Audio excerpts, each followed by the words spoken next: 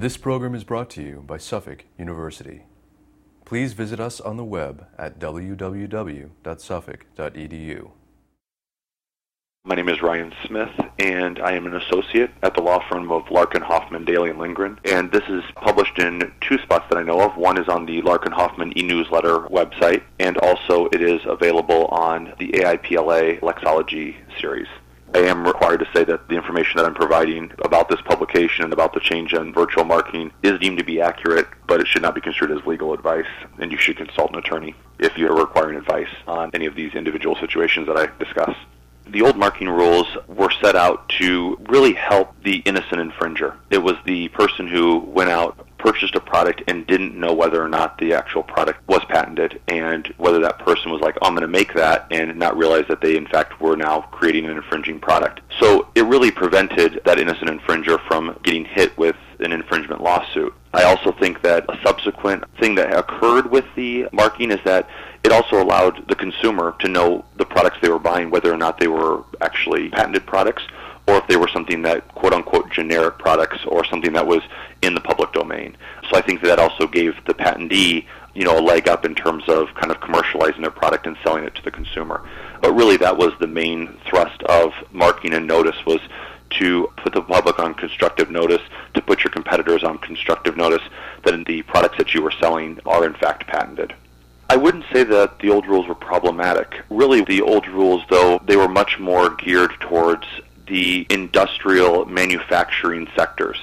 And when I say that, it means something where the patents and the manufacturing of the moldings really were one and the same. That the patents came out, the manufacturing, and they stayed fairly consistent throughout the term of the patent or for long periods of time. They did become problematic, or they needed to be updated, because now in the electronic age, the moving of technology, how products sometimes will incorporate additional patents down the road being driven by consumer markets, it was something that being able to update those moldings and stuff really became a large issue in terms of marking them adequately. And I think that's probably one of the main thrusts behind the virtual marking statute. So when I say that they weren't problematic, they just needed to be updated to be more consistent with the current technologies that are available and the current technologies that are being probably patented the most at the United States Patent Office, in terms of a lot of electrical engineering software type patents.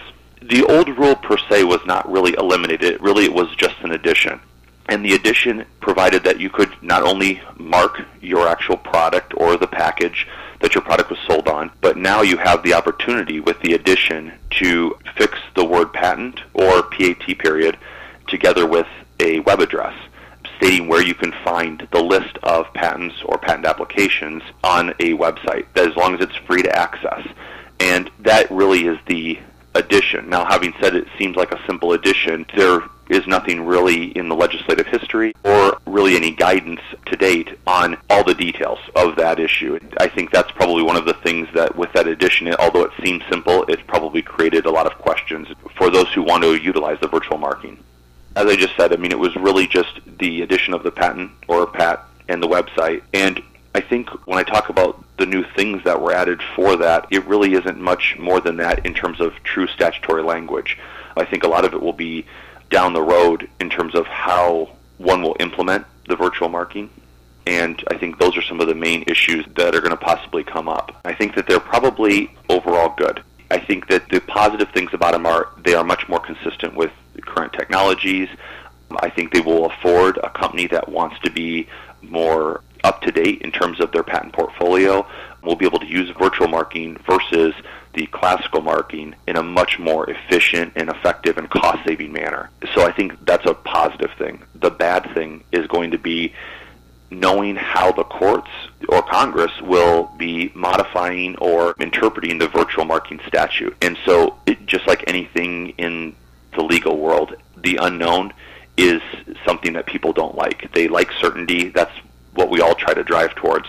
And I think that's probably the bad thing about it. And it's just a reaction. It's just a consequence of new law. And so I think that's probably one of the things that will probably be most difficult and most problematic early on in terms of why the virtual marking is bad. We don't have any guidance in terms of how one will interpret the virtual marking statute. By way of example, the current Federal Circuit precedent says that you must have consistent and continuous marking.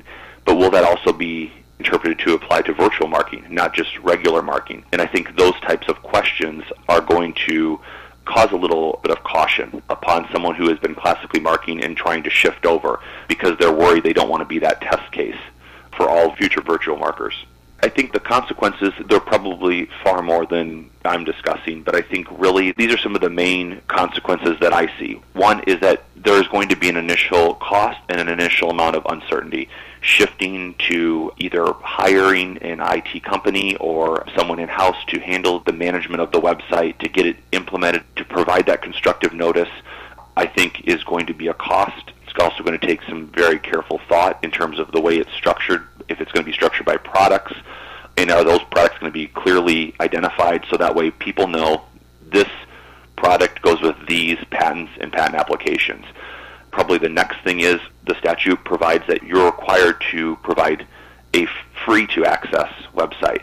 But as both me, my co-author John Kavingen, and some others have stated, that this is becoming an issue because can you provide registration? And so I think that's one of the other things that, as a patentee, it could be very advantageous to find out who in fact is accessing your free website. And so that will be interesting to find out if that requirement will be altered, either through a change in the statute or through the courts, that having someone register is in fact not considered quote-unquote free access because you're requiring an additional step. I guess in my view, I think that as long as it does not cost money, that in fact is free. So having someone register might be an advantageous thing to do to kind of keep track of who is in fact gaining access to your website. And then I guess some other kind of implementation issues are going to be, how much information do you give in regards to each patent or patent application? Now, you could certainly write with the patent application, it's very straightforward. It's a patent application, it's pending. But as soon as that application goes abandoned, are you going to be able to remove that in a fairly systematic way? You want to be the most forthright you can be. But also when it comes to patents, if a patent also goes abandoned, or if it changes in the claim scope, or if the patent is deemed wholly invalid, those types of things are going to have to be altered. Additionally, are you going to put the expiration date on those patents? If you have the expiration date behind each patent, it provides you with not a whole lot of change unless the aforementioned invalidity or abandonment occur. And so I think some of the initial costs are going to be things that people will be leery of joining the virtual marking era. If you can get over that initial cost, that initial kind of a little bit of uncertainty, I think long term it is highly efficient.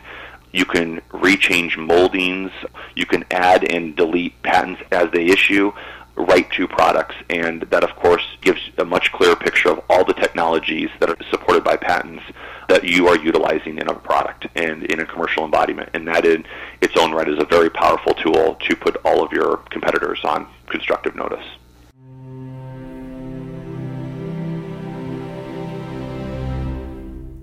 This preceding program was brought to you by Suffolk University. Please visit us on the web at www.suffolk.edu.